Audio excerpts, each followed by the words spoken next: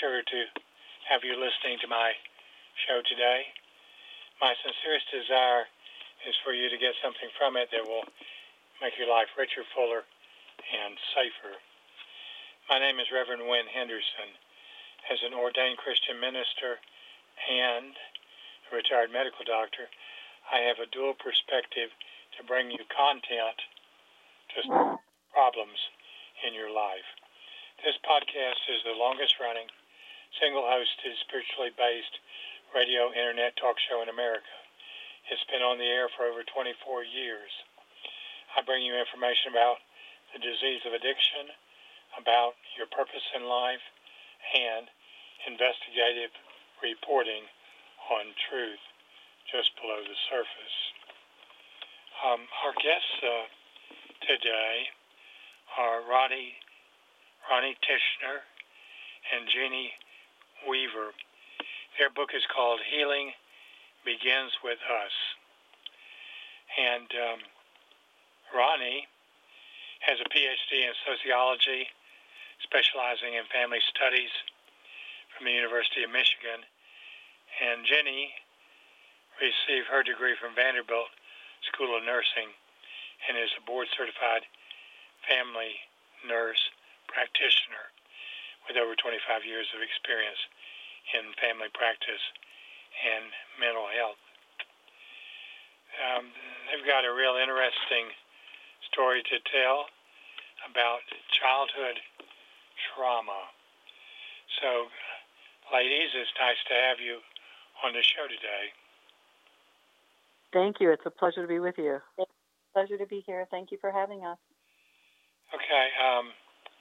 Why don't you tell us a little bit about your family life history so that we can know where you come from to write this book? Well, we grew up in a home with addiction, abuse, and mental illness.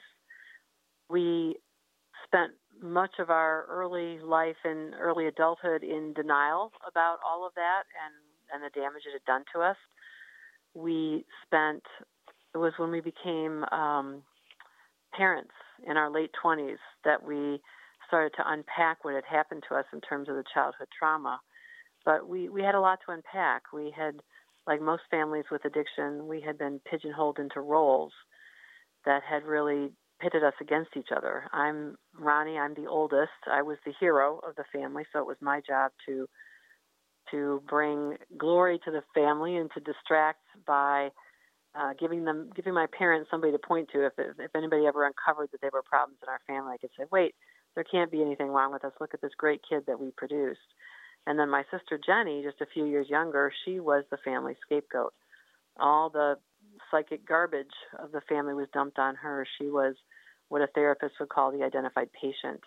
And all the family's troubles and problems would go away if she would just get her act together.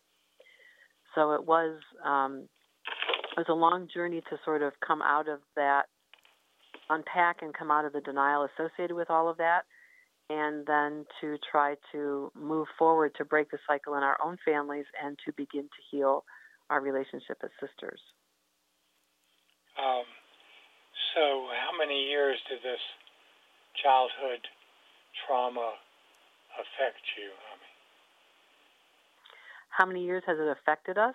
No, how many years were you affected by your childhood trauma? Well, I would say that it's affected us our entire lives. We certainly, the whole 18 years that each of us spent living with our parents, the emotional and even physical abuse continued.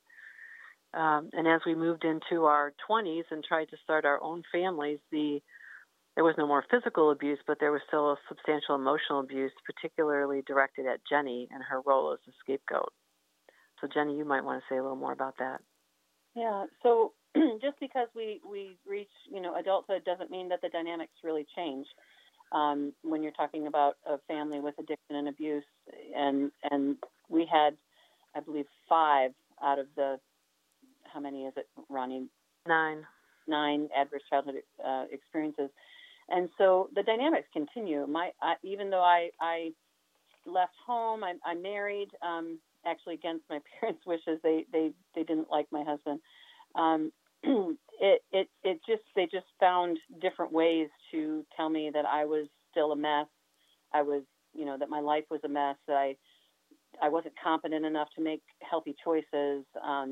Even down to when I decided to have my first child, they told me I had no business having children. I mean, the control goes on. The control never stops, because the whole point of addiction and abuse is to maintain control and maintain the secrets of what happened in the family. And so that never really goes away. It just is perpetuated. And even as trying to become healthier, as I was going through, mental health counseling, trying to figure out what's wrong with me.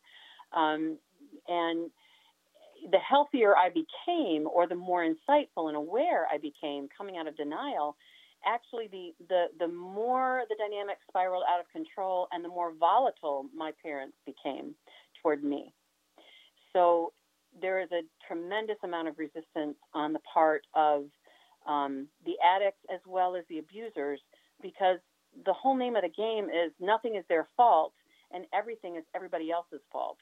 And their misery and their pain is everybody else's fault.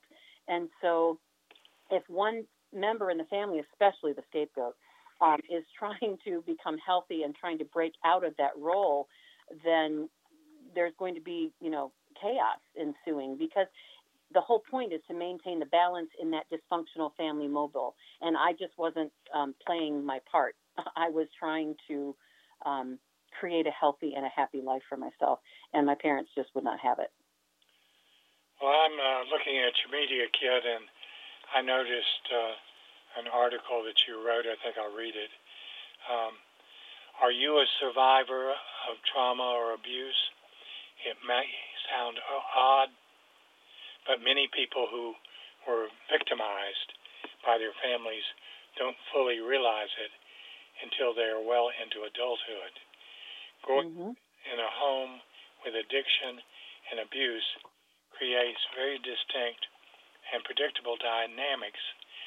The most basic of these is denial. Another is fear. Addicts are often unpredictable, even unstable. They're prone to be more abusive, more verbally and physically, as was in the case in our home with an alcoholic father and a mentally unstable mother. We grew up feeling isolated, not just from the outside world, but from each other. We were afraid to bring friends home because we didn't know who or what would greet us. Living with fear and with abuse, an ever-present possibility, we learned to hide from everyone and everything. Research from the CDC shows that more than 60% of adults report having had at least one adverse childhood experience. You call that ACEs. And nearly 25% report 3 or more. The most prevalent are emotional abuse, parental separation or divorce, and household substance abuse. But other examples include physical abuse, domestic violence in the home, and emotional and physical neglect. We had 5 ACEs in our household and were borderline for at least one more. Stuffing down pain and trauma doesn't contribute to our well-being. It undermines it.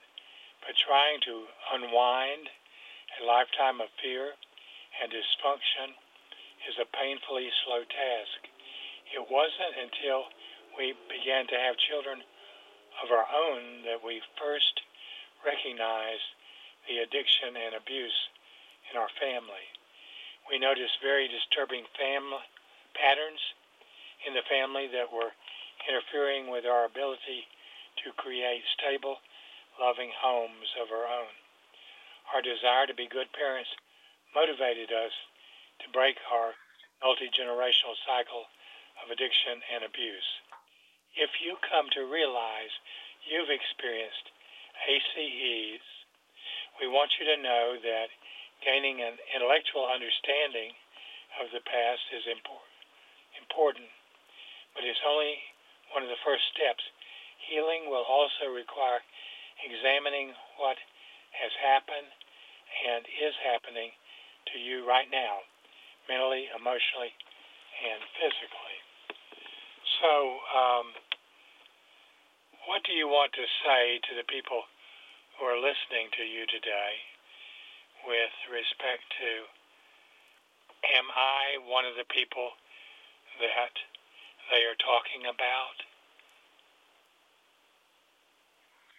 Well, we, as part of that article, and actually on our website, we have a little quiz that we've created for people to take, just sort of yes or no questions. Did you feel these dynamics where you were afraid in your home, where you, were forced to play roles similar to what Jenny and I have described?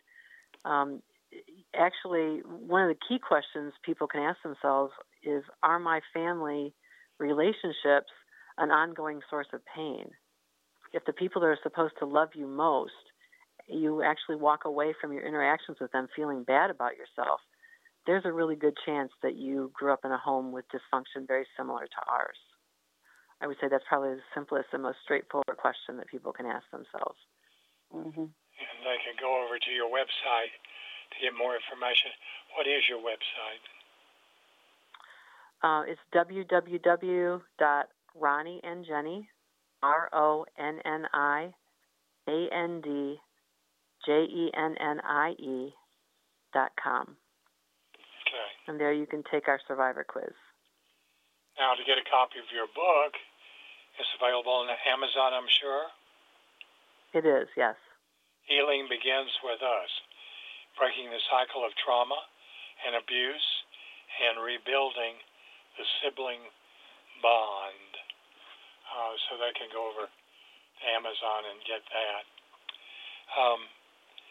So what are some of the discoveries that you made along the way with your background? Tell us about, one, uncover who you are.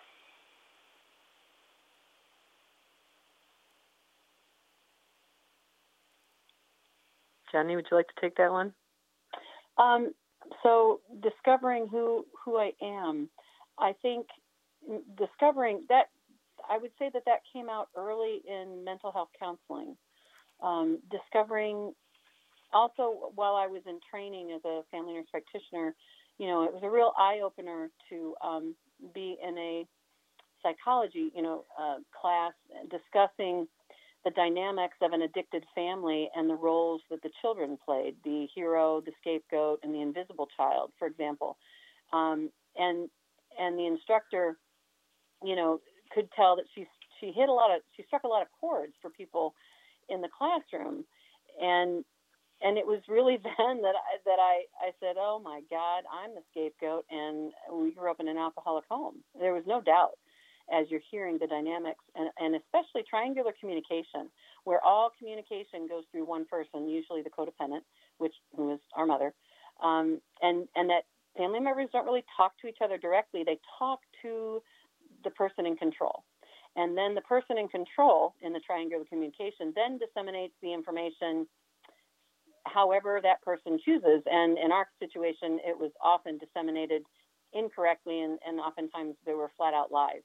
And all of that is about maintaining control and keeping everybody isolated emotionally from each other, and also, very effectively keeping us from talking to each other. It was not okay to talk to each other directly, which may sound insane, but back in the days before cell phones and the internet, that's how our mother kept us in line.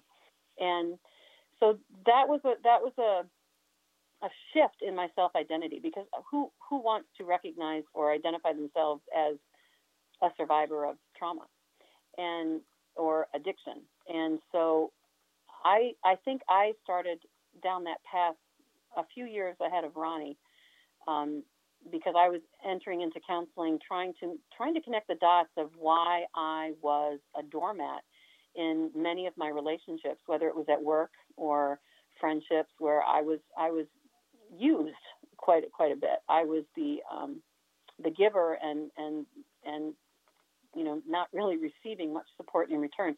And I recognized these patterns, and that's what really prompted me to go to counseling. I wanted to be the best wife I could be. This was early in my marriage, and when we were discussing having children, I wanted to be the best mother I could be. And I knew that I wanted things to be better. I knew that I was in pain. I knew that I was struggling with depression and anxiety, and I wanted to know why. I wanted to know what was causing this. And so it was really, I have to say, the mental health counseling and, of course, my own studies that really brought a lot of this to light for me and really accelerated my recovery process. Okay, the second point is to move through the fear. What did you mean by that? Well, moving through the fear is, when you grow up in a home with adverse childhood experiences and trauma, you live in fear constantly. Fear is the main emotion that you feel. And really what we are taught is to deny the fear, ignore the fear, and it basically immobilizes you. So really moving through the fear is beginning to recognize what fears you have, and then realizing that it's actually less painful to face the fear and to move through it, to decide to take that action even though you're afraid to do it, because you intellectually understand that it is important for you to do it, such as going to counseling, such as reaching out for help. It's very difficult to disclose when you're a survivor. You feel you've been told all your life that you're not in pain, nothing happened to you, you're just overly sensitive, and so you're taught to not believe what you are feeling and experiencing, not believe what you're seeing and what you're hearing, and that something must be wrong with you. And so it's difficult to break out of that denial. There's a lot of fear around breaking out of that denial because it changes your identity. Your whole identity is changing, and that can be very frightening. Yeah, your next point is you should allow yourself to cry. Oh, absolutely. Yeah. We were not allowed to cry because we were told that nothing's wrong with you. We just beat you, but you deserved it, and therefore, stop crying or I'll give you something else to cry about, which meant we were going to get a worse beating. So we were taught that crying and showing emotion and showing pain was not acceptable.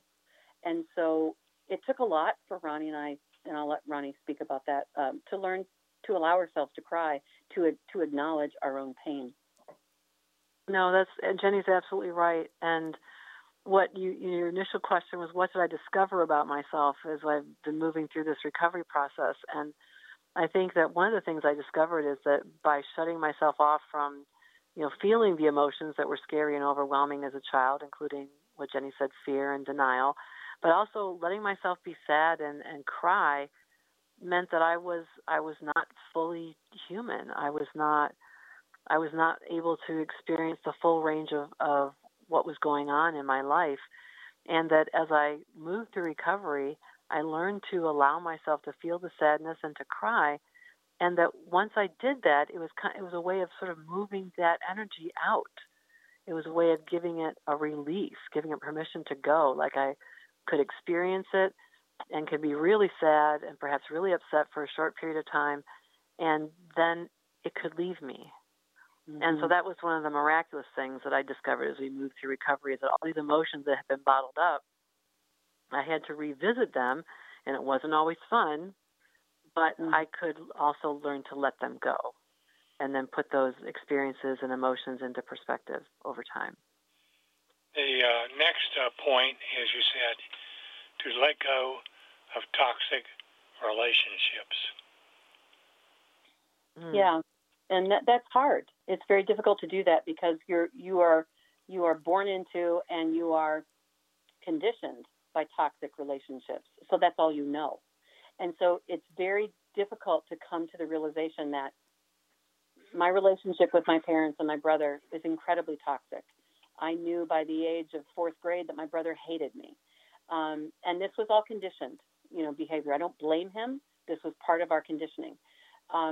So it took me several years recognizing that these relationships were incredibly abusive, that were hurting me, that were hurting my beginning to hurt my children as I was starting to have children.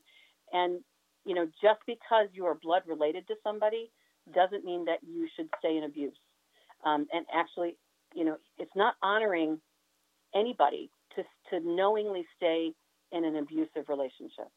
And so, you have to come to a point where if the other people are not willing to recognize the problems, are not willing to work on the problems, you can forgive them, but you must step out of range and stay out of range in order for you to heal and to live a more healthy and fulfilling life. It's, we tell women all the time, if you're in an abusive marriage, you need to get out. You need to get out and stay out of range. It's no different if you're born into a family that is abusing you, that continues to abuse you. If they're toxic relationships, they are not helping you in any way.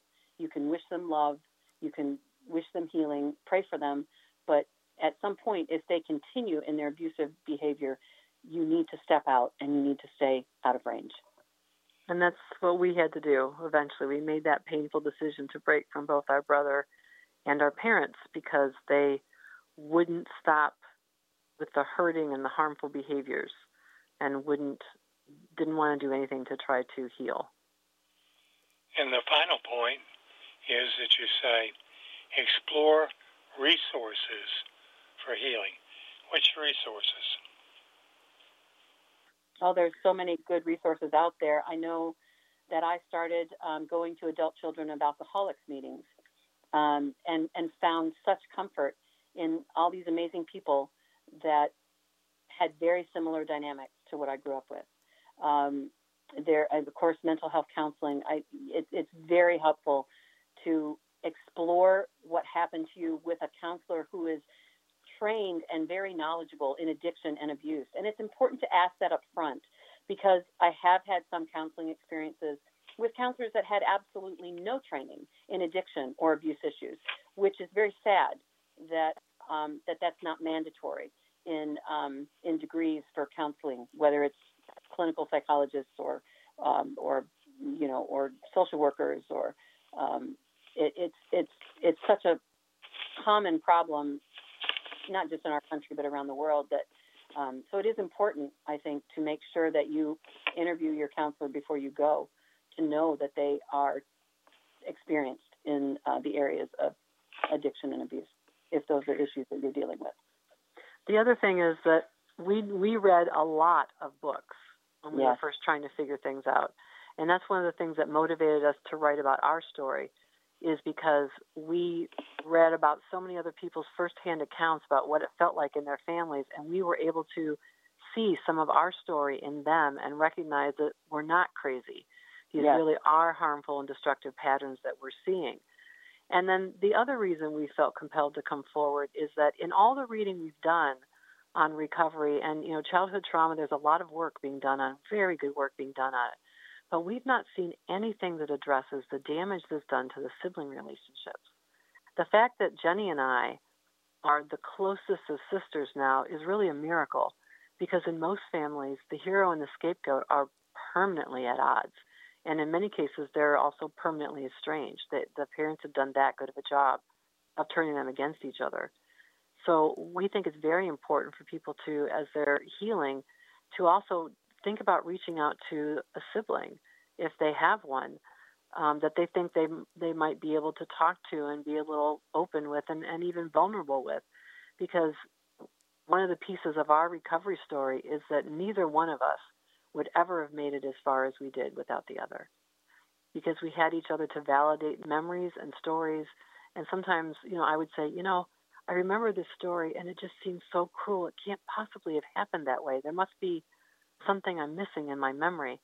And Jenny would say, no, I remember that. It happened exactly like that. It was exactly that cruel.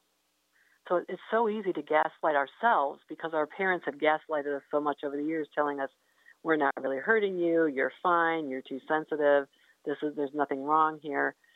We continue to do that to ourselves as we get older, and my sister has been there as a reality check for me to help me stay grounded in what actually happened to me so that I can heal more fully and completely from it.